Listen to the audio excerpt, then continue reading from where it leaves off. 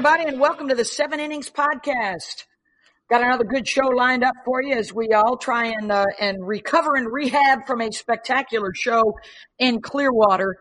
I'm Beth Mowins, Michelle Smith, Holly Rowe, Jen Schroeder, Jenny Dalton-Hill are with us. Also, J-Mac and Buzz on the program. We're going to hear from Larissa Anderson, the head coach at Missouri. They had a fun weekend this weekend. We'll preview the Mary Nutter Classic, and we'll introduce you to the J-Mac Minute, something special and brand new for you on the show. And, of course, everybody wants to know what's happening with Sis and Shellnut, so we'll get into that a little bit also.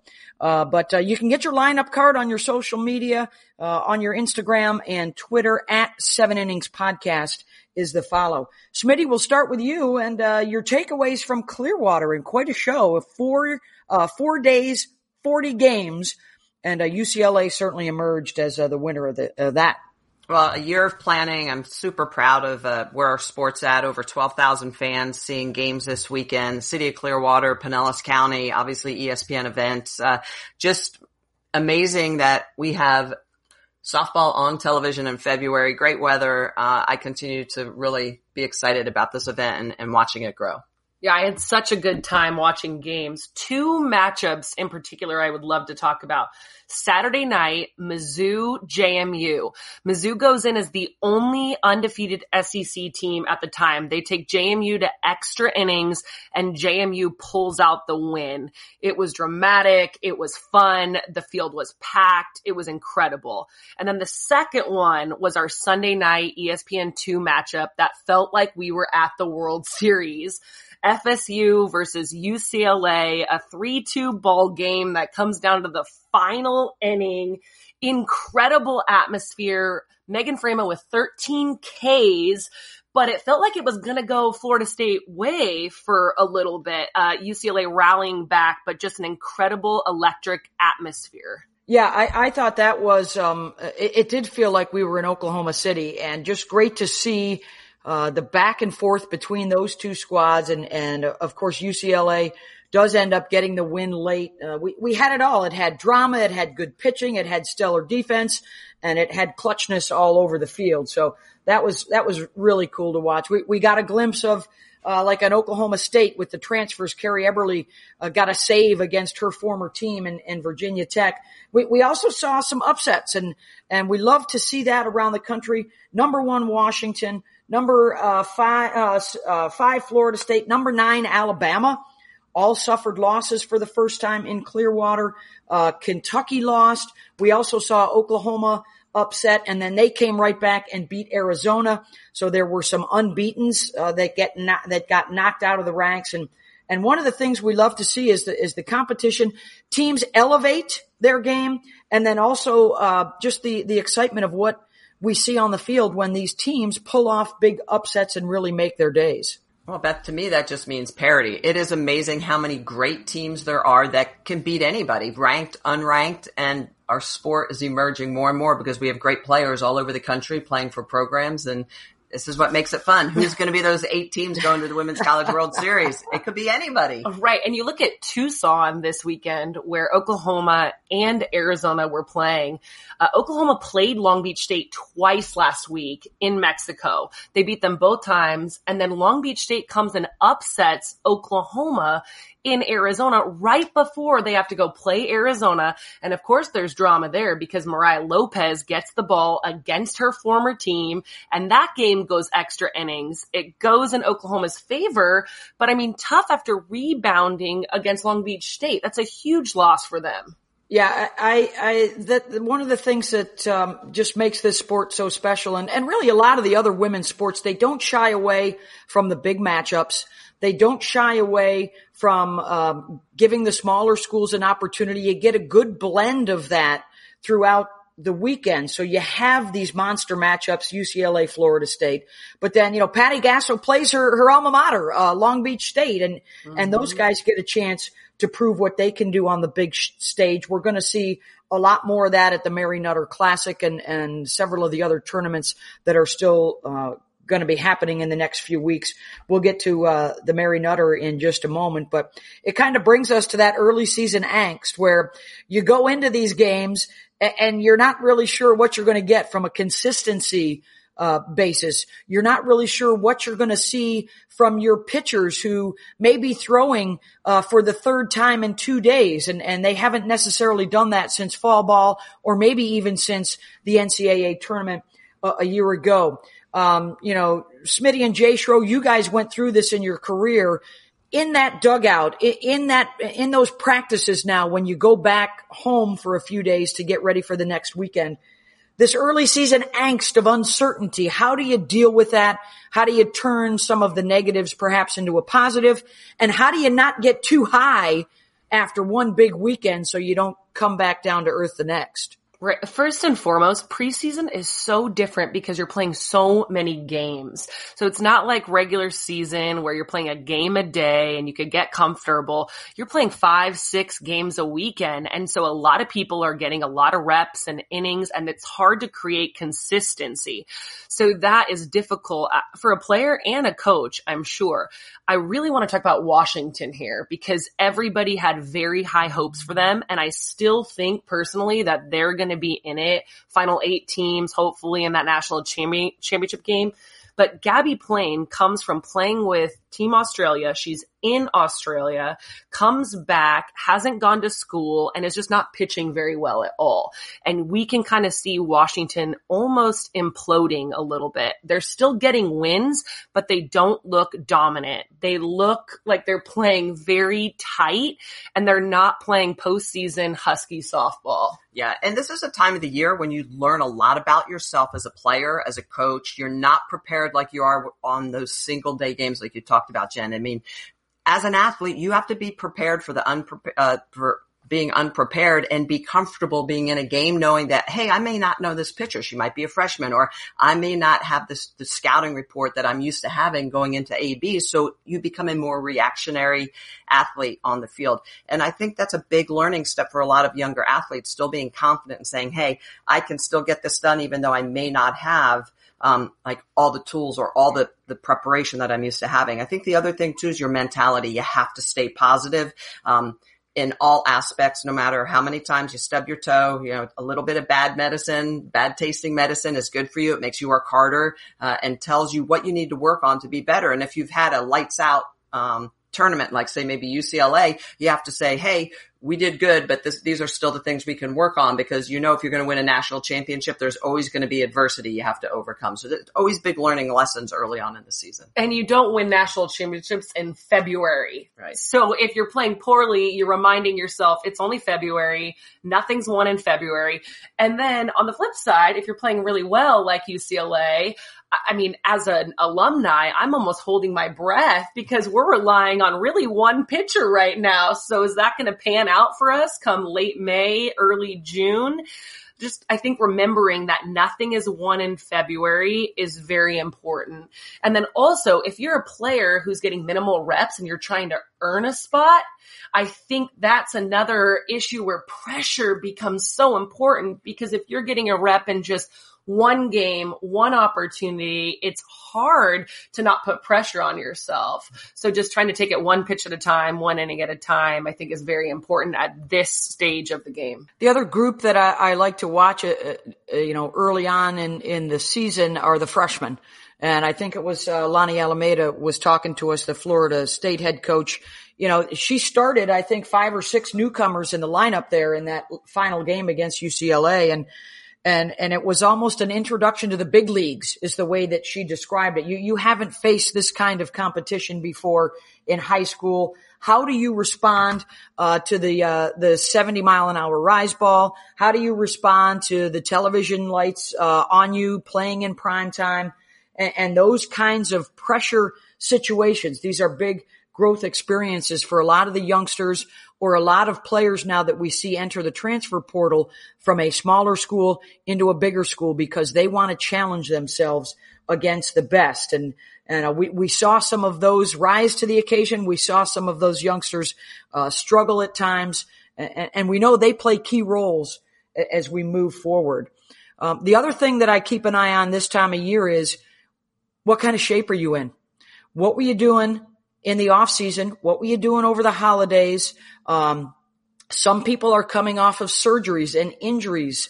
What is your diet like? These are all huge components, as you move forward and as you get deeper into the season.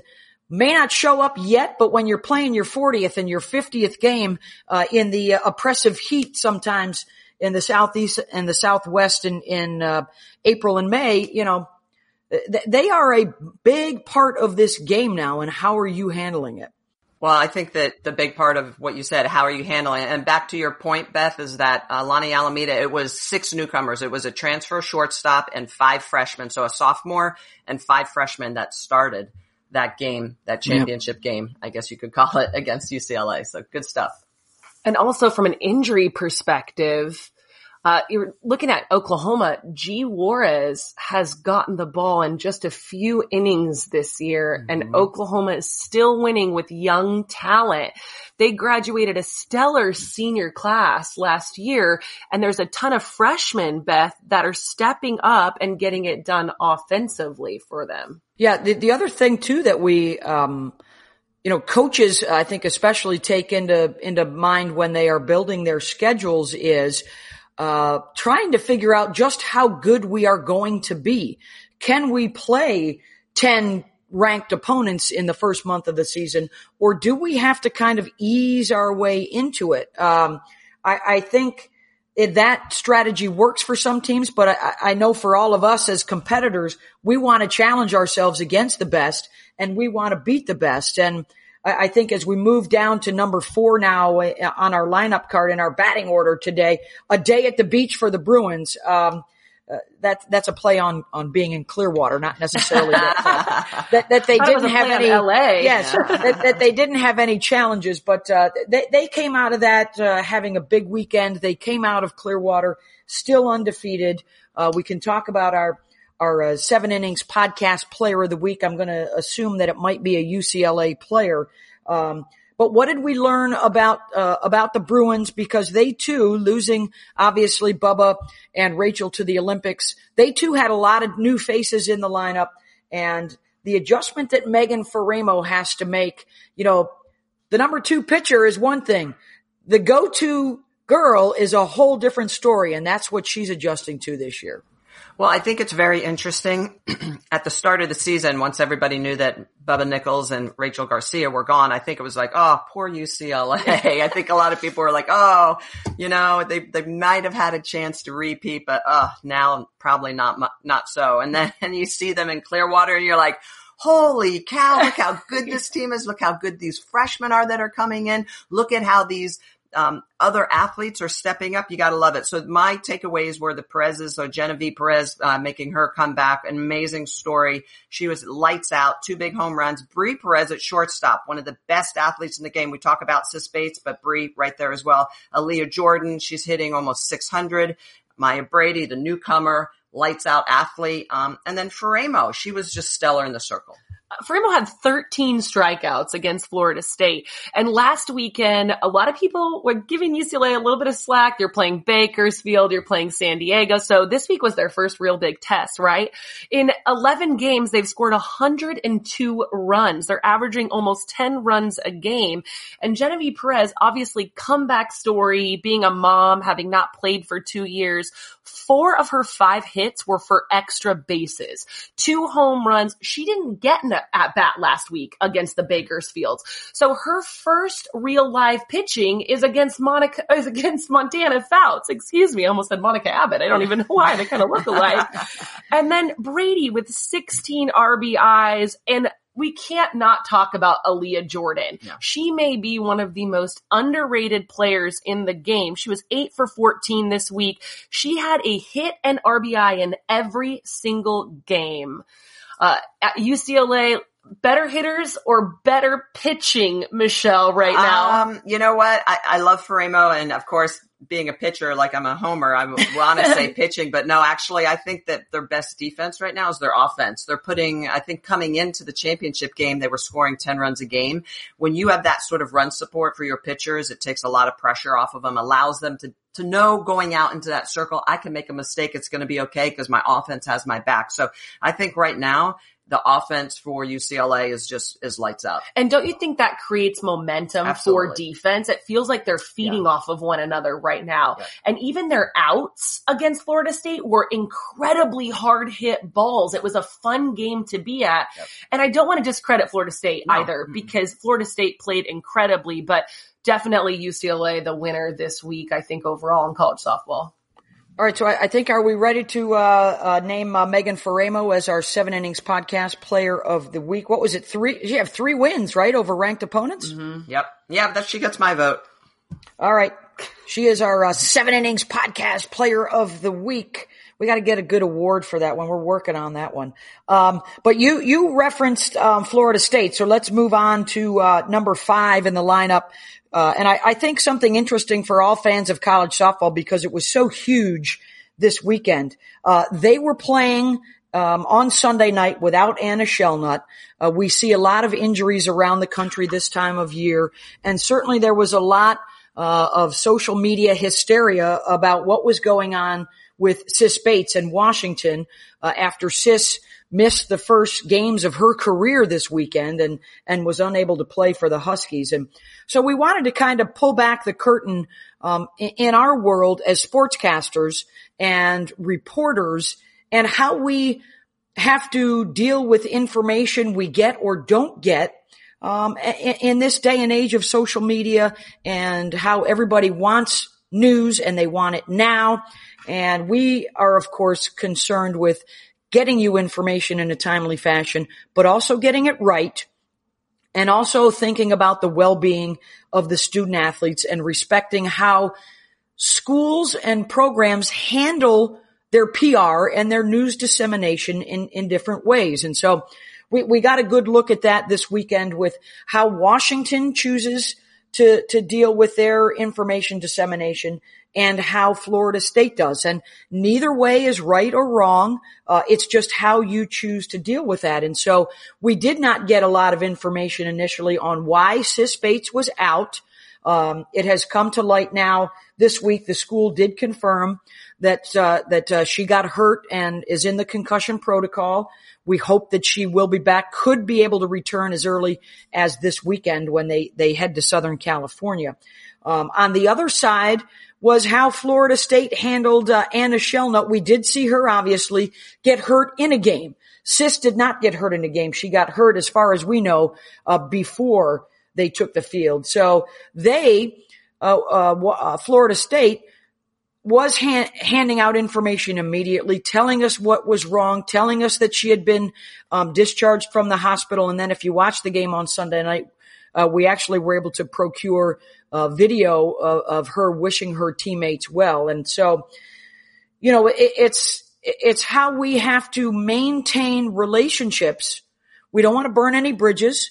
So we maintain relationships with coaches and sports information directors and athletic departments. And it really is trying to respect each other's right to, give us information how they choose to, but also us doing our due diligence. Hey, we're here to document the games and tell the stories of what is happening. And that was a huge deal, for everybody in softball that Sis was not on the field, and everybody wanted to know why. And Beth, like you said, there's no wrong or right way to do it. It's up to the university.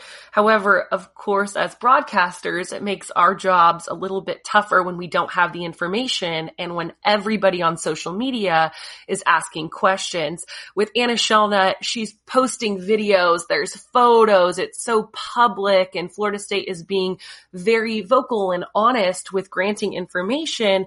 And then with Sis, now of course, it didn't happen in a game, but she's just not in the dugout. She's nowhere to be seen. And then all of a sudden, come Sunday, she's in the dugout with earphones, sunglasses. And of course, it looks at that point like it's a concussion, but there's no information to go off of.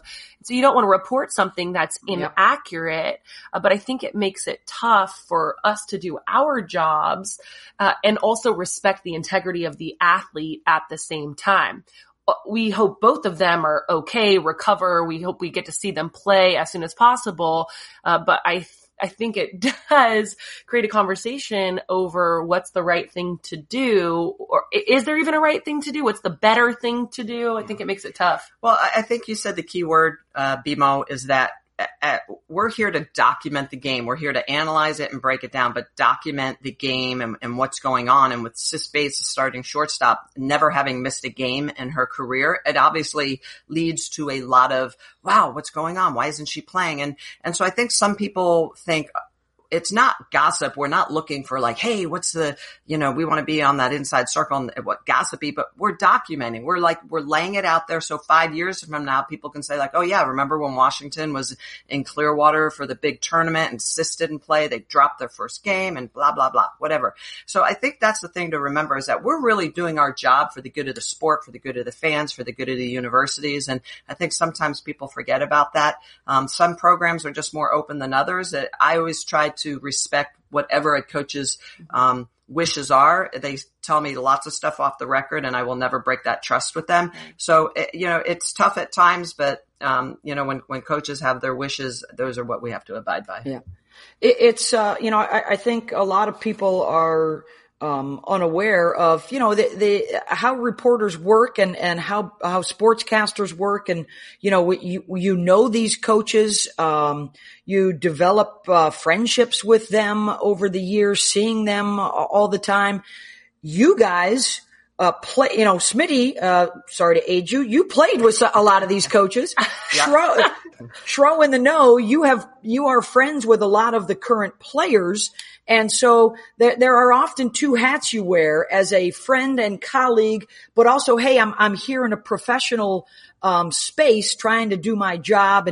And so there's a lot of balance that goes on. Smitty, you hit on the word, trust. We have to, out in the field, work with coaches and players and administrators face to face. And so that information back and forth is a very delicate thing, and how we choose to handle the information that we collect and how that gets reported to people is a fascinating study in the interaction we have as people and professionals. And so that I hope that kind of gives our fans a little pull back the curtain into how that works. And we may hear things about Sis or Shelnut, but you have to have a couple of sources. You have to have corroboration from somebody at the university. And I do know, Jen, as a friend of Sis's, I think she reached out to you, right? As a friend. She just wanted to let me know that she was going to be okay. But like you said, Beth, it is tough because I do have friendships with a lot of these players. And I think first and foremost, we just want to make sure that their safety is protected. Yeah. We care about them as people. And so it did feel good that she reached out and just said, hey, thanks friend. I'm going to be okay. I appreciate you. But just so we know that she's okay as a human being, not even a shortstop or a softball player. Certainly looking forward to having both of those, guys back out on the field in a timely manner. And something that we'll be obviously talking about a lot. Part of the game is that people get hurt and hopefully are able to bounce back quickly. I thought it said a lot about Florida State, that they played so hard against UCLA without her. And I thought it said an awful lot about Washington too, that I think without Sis, they had 3 come from behind wins. And even though they suffered their first defeat, they showed a lot of grit playing on without her, and some really exciting softball for us. Moving down the lineup card now, time to hear from Ho Row and Missouri head coach Larissa Anderson. Joining us now is Missouri head coach for the softball team, Larissa Anderson. And Coach, I'm not sure any team in the country is off to such a great start that maybe we didn't expect. How have you guys come out of the gate? I think 9-2, just really a hot team all this early in the season. How have you done it? We're sending a message. We understand the sanctions are against us, and we're not going to be qualifying for any postseason play. So our mission the entire year has been every single game we're playing as though we're in the College World Series, because we know we're not going to be there in the end. So, they're competing and they're fighting, and I think it's a winning for a different purpose now. It's going out and proving that we do belong, even though we know we're not going to be there. And so for people who are not familiar with the situation, the NCAA sanctions that. It was from a previous administration, previous team. I guess there's some parts of us that don't want to see this team and these kids who weren't here and didn't have anything to do with that penalized, and you weren't here as a coach, obviously. But you guys are making the best of it. I thought it was really interesting that nobody transferred when they found out the appeal was denied and that there would be sanctions. Nobody left this program. How did that happen? I think that's probably the most proud statement I have. Especially the way that college athletics is right now. People can transfer the drop of a hat, and you can leave mid-year and leave in the fall and go play somewhere else in the spring. And every single kid came in when we had our exit meetings after the fall semester and said, this is exactly where I want to be. I absolutely love Mizzou. I'm so proud to play next to my teammates. I'm not going to be on the sidelines and watch them play. We're going to fight through this together. And I think that's just a remarkable testament to their will and their strength that they have. But it's also teaching them that we're going to face adversity in our whole life. And, we're playing for a different purpose right now. Rather than playing for that championship, we're going to play for a championship culture and making sure that we really understand what our values are and why we play this game now. And you used the word fight. I think I saw in your record you're something like 3-1 in extra inning games, or 2-1 when you are up by just barely a run and you've had to really come back. This team has shown fight this early in the season. Absolutely. And we talk about, yes, obviously we have, the sanctions hanging over our head, but adversity is no big deal to us because we've dealt with so much off the field that, being in the batter's box with a 3-2 count, the game on the line is no big deal anymore, because we face greater challenges. So, and I think the purity of the game is what they've realized that they're playing for. They're playing for the fun of it. They're playing for the pure enjoyment. They realize what their why is now, rather than just going out and saying, well, I have to win a championship. Now it's, I'm competing every single game for the purity of the game. So tell me a little bit about your pitchers. I saw that both pitchers have wins already this early in the season, that you really have some depth in the circle. We do. We had 5 pitchers that had wins the first week. So, that's pretty impressive to have five starting pitchers where I can now manage the game almost like baseball. So I can have some matchups, and I can be able to bring in some people for one batter or one inning, which makes it really interesting. And then also at the same time, my pitchers know that they could be going into the game at any moment. That builds that depth and that competition from within. I love that. Okay, tell me about a couple of positional players to watch out for, some people who've been impressive defensively for you. I think our biggest key is having Kayla Kessinger back. She had to redshirt last year because of an injury. She played in 2 regional teams her freshman and her sophomore year, so getting that experience has been really beneficial for our team. Brooke Wilmus in center field is one of our key leaders. She's our leadoff hitter that really sets the tone. And then Hattie Moore behind the plate with 3 freshman pitchers, a junior transfer. She's really mentoring those freshmen. And I think having such great key leadership in our junior class is really going to mentor our freshmen for their entire career. And part of our message is we're going to go to the College World Series. And I think the establishing the culture this year in understanding why they're playing is going to set up the future teams. And I've made a promise to those players on this team right now that when we go to the College World Series, I'm paying for those kids to come to the World Series to be a part of it, because they will be a part of it. Oh, that's so beautiful. Is they are building that foundation right now. Absolutely. So they will be in Oklahoma City at some point, one way right? or another. Yes, I love absolutely. it. Well, congratulations. Just one of the hottest starts in the country for Missouri softball. So excited for you. You're new to this program. Second year, right? Second year. And I had been around you a little bit before with your previous job, and I'm just proud of what you've done. Just tell me quickly, who was one of your key mentors and what has really put you on this path? Absolutely Bill Edwards. I worked for him at Hofstra for 13 years and then took over his program, and I was so proud to be able to do so. And, he continues to follow us. He was down in Florida this past weekend watching us play, and it's neat to hear from him that when he watches the Mizzou softball team, he said Hofstra's now in the state of Missouri. Oh, that's perfect. I fell in love with your Hofstra team when we had you guys in the regional finals against USF a few years ago. So I've been keeping my eye on Hofstra, but also your career. Congratulations, and keep playing hard for the love of the game. That's what the Missouri Tigers are doing this season. Thank you. Absolutely. Thank you very much. Thanks. Well, that Missouri story obviously will continue throughout the season. Unfortunately, they will not be able to be a part of the postseason with us, but they can really make a lot of memories and really show us what they're made of throughout the course of the rest of the regular season. Moving down the lineup card now to number 7, it's time for the Mary Nutter Classic. A couple of weekends of some terrific softball out in Palm Springs, and that first weekend lineup, Smitty, will feature Florida UCLA, Florida Arizona, Oklahoma Washington, some of the real blue bloods going to mix it up, and some great softball coming up.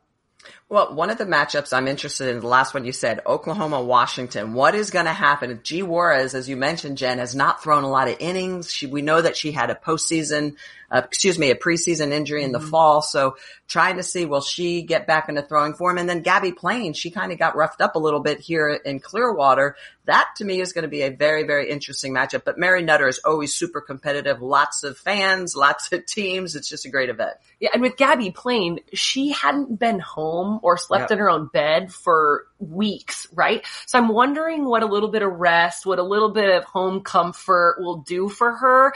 That, I mean, you see this, Michelle, on my list. I've got asterisk next to that matchup. Now, another one I'm super excited for is Oregon versus Northwestern. And when you read the schedule, this one probably doesn't pop out to you. But for me, Oregon is one of our only ranked undefeated teams. There's not many. So to me, this is their first test. Northwestern was pre-ranked top 25. They've fallen out of some polls. Every single poll hasn't come out yet at this time, so we're unsure if they're going to be a ranked team. However, when you look at who Oregon's faced, this is their first test, and it's on a big stage in Southern California with hundreds of thousands of fans. So I'm excited for that one. Yeah, and I think Florida's an interesting story too. I think it's still, how are they recovering from Amanda Lorenz not being in the lineup and then not having that, dominant pitcher in the circle. So I think another young team that's going to go out there, going to be tested at the Nutter. I just love saying Mary Nutter. I know. We were talking about that earlier. Mary Nutter, one of the greatest softball people ever. I love the fact that this tournament is named after her. But yeah, exciting stuff to come for sure next weekend. And Florida has to play both Arizona and UCLA. It's the classic SEC Pac-12 rivalry. And Florida has so many California kids on their roster. So they're going home to play. So both those Florida, Arizona, Florida, UCLA matchups very much intrigue me. And this is the other thing, not only as fans, how much we love to watch these games and how much as sportscasters we love to cover them. The NCAA selection committee is always watching. And so these head-to-head matchups, provide so much, information, so much statistical data for them to pour over later in the season. We talk about, you're still learning about yourselves, and you are, but the head-to-head matchups still matter. The SEC versus the Pac-12, whoever has the edge in that, there's going to be a lot more head-to-head matchups coming up in the next few weeks. Those are points of data and information that the committee and that fans and that us during our games all collect and say, hey, this conference has the upper hand. This team has the inside track to the overall number 1 seed. And we know those things all matter as we move into the NCAA tournament, as we move into Oklahoma City. You want to try and get the easiest path possible to that championship series. And so these are fun conversations to have amongst all of us in the softball community. And that is our thoughts on from now. We make the transition from Mary Nutter to Holly Rowe. This week on Shaggin' Stats. Oh, it's our favorite segment in the show. Let's shag some stats. I'm going to start us off with Michigan. As good as Megan Beaubien is, I think 5-0 for Megan to start the season. How about her running mate, Alex Storako? I'm going to shag some stats with Alex. 13.2 strikeouts per 7 innings It puts her in second, but or third, I think, in the NCAA, but the other two in front of her don't have the innings that she has put in. She's got a couple of double-digit strikeout games, and boy, if she is the 2 to Beaubien's 1, undefeated Michigan is going to be in for big things this year. Smitty? All right. Well, my Shag and Stat, since you did a pitching one, BMO, I'm going to do a hitting one. And how about Boise State versus Kentucky? That epic game. Boise State hit 2 grand slams in the 6th inning. That's only the 6th time that's ever been done in NCAA history, which is unbelievable. 2 grand slams in 1 inning. And didn't Clemson do it too? Yes. The last time that was done was 2014, I believe. Okay. So that was the 6th time. The very next day, Clemson does it. So is that not incredible? That's a Shag and Stat right there. All right. So Beth, you talked about pitching. Michelle, you talked about hitting as the lone catcher on our 7 innings staff. I'm going to talk about our catchers. And this is a not so great shagging stat, but I think it needs some press. UW catchers have not thrown a base stealer out since February of 2019. Ooh. So runners attempted are 20 for 20 against the Huskies. Ooh, that one makes me cringe. All right, we'll see if they can pick that up and change that stat in the coming weeks. I think also the ACC did win the ACC Big Ten Challenge, right? That was the other big stat of this week. That was Shag and Stats. There's some Shag and Stats for you, and now we've got something new, something special to come your way. J-Mac is our ace producer of the program, and I think it's time for the J-Mac Minute. I just love how your voice changes when you introduce me, Beth. I appreciate that. It's just, you slow it down a bit, and it's just, hey, it's the J-Mac Minute. Thanks for having me on. I love going from fan to producer here, but what I'm really excited about this week is just sort of all the early season excitement. You know, there was 3,000 people in Lafayette to watch LSU versus Louisiana. They played a home and home there. That was great. I myself just got back from the St. Pete Clearwater Elite Invitational, like you all as well. Big shout out to ESPN, you know, company plug. A lot of people put a lot of hard work in, you know, getting that thing off the ground, from the cameras people to the execs on down. But I also wanted to shout out like the teams. You know, there's risk involved in playing these big early season tournaments. Like, you know, University of Georgia they had 7 run rule wins, and now they took 3 losses in Clearwater. Not because they're a bad team, just because the level of competition is so good at some of these early season tournaments. And I applaud the coaches and the players for throwing their hat in the ring. We had a great field in Clearwater. There's another great field in Mary Nutter. So I just love the early season softball, love the excitement from the fans, and I love the level of competition from the teams. I'm glad to see that softball is sort of, it's by having these teams play such a tough schedule early, it you know, a loss isn't that bad. You know, it's you just recognize that these losses were against great teams early. And so that's the J-Mac Minute for today. Awesome. Thank you, everybody. Now, if we're going to sell this to the advertisers, J-Mac, it's not the J-Mac Minute 15 seconds. It's the J-Mac Minute. So let's keep that in mind. Or we need to get the J-Mac 2 minute. Okay. I'll talk faster. I got it. We got some final shout outs too, I think, for the program. I'm going to shout out the NHL on NBC on March 8th for the Blues and Blackhawks. It's all chicks, all broads. I think it's Renee Hallett and Lisa Seltzer will be in the truck producing and directing. And then the announce crew, Kate Scott, Kendall Coyne Schofield, AJ Malesko, and then I think Catherine Tappan and Jen Bottrell will be in the studio. Shout out to them. Best of luck. NHL on NBC. Look out for it on March the 8th. No pressure. No pressure. Love it. That's awesome. That is so cool. Hey, I want to talk really quick about rankings and people going crazy on Twitter for, say, like an Alabama who has a losing record, but they're still ranked. J-Mac, going off of what you said, you can lose to top competition and still be one of the best teams in the country. So when people are reading these rankings, I really want to urge them to keep that in mind. Yeah, absolutely. It's a long season, and there's very talented clubs. Just because they stub their toe early doesn't mean that they're not in a position to still be ranked. Yeah, losses matter for the selection committee, but one of the most important pieces of criteria for me is who have you beaten? And as long as you have some quality wins stacked up, to me that says a lot when it comes time to selecting and seeding the teams. Another terrific show on the 7 Innings podcast. And thanks to everybody for being a part of it. Don't forget to follow us on your Twitter and your Instagram at 7 Innings Podcast. Send us your questions and your thoughts. We'd love to have you guys be a part of the show as well. Beth Mowins, Michelle Smith, Holly Rowe, Jen Schroeder, and J-Mac. Thanks for being with us. We'll see you next week.